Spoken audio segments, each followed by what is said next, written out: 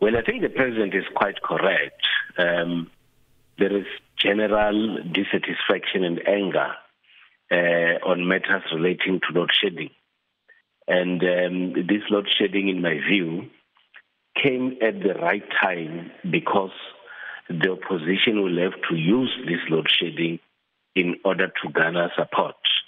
And I think both the ANC, the president of the ANC, Eskom as well, is quite found in a tight corner because what appears to be the expectation on the ground is that there will be no talk about load shedding. Citizens will love to see something happening drastically, and that should be the end of load shedding. It is up to the ANC to ensure that those that are given responsibilities and to provide electricity have to do so. And if not, the possibility is that they might lose a number of votes due to load shedding. And what do you read then into the absence of President Ramaphosa's predecessors, the former President Thabo Mbeki and Kgalema Motlanthe, who have been critical about him at the party's annual Lekgotla? And then, of course, the former ANC Deputy President, David Mabuza, didn't also attend the event due to prior commitments.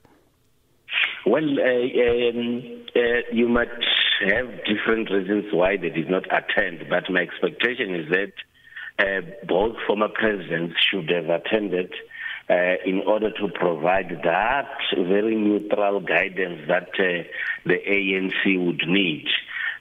With David Mabuza, you would know, Elvis, that there has been a number of instances where he could not be available in many other events. But we all know that David Mabuza was not elected or re-elected at the conference, so he's no longer a member of the National Executive Committee. And this was an ANC Lekgotla, so he definitely could not attend.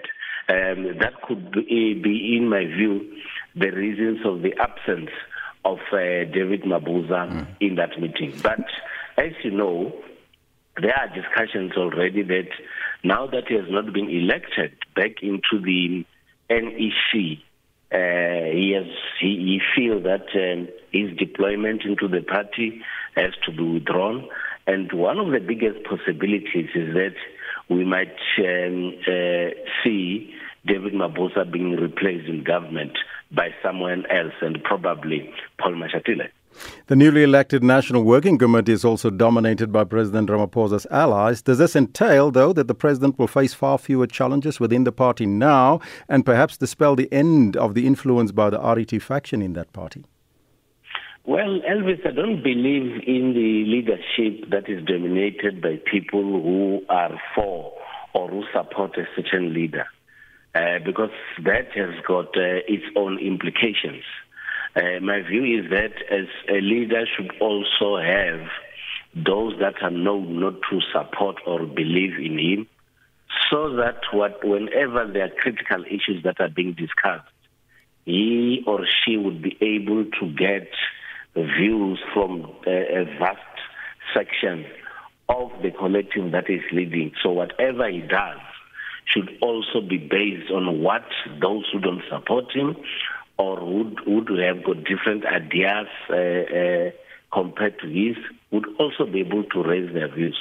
We also need, I think the ANC also have to avoid a situation where the National Working Committee would come with recommendations which would always be rejected or have a lot of scrutiny from other members of the NEC, because they would always be viewed as people that are opposed to the leadership. So that, for me, you should have a leadership that is balanced, so that all the views are actually being heard. Just briefly, in 10 seconds, Doctor, on Friday, the former President Jacob Zuma was elected as chairperson of the South African National Civic Organization, SANCO, in KZN. Who is the real SANCO there now, you think? Well, that becomes quite difficult. I think we actually need SANCO to be the one that comes and clarify exactly who they are and which one is the legitimate structure of SANCO. But what we have now is confusion that has the potential to confuse the alliance and South Africans. So this is one matter for me that has to be resolved as quickly as possible.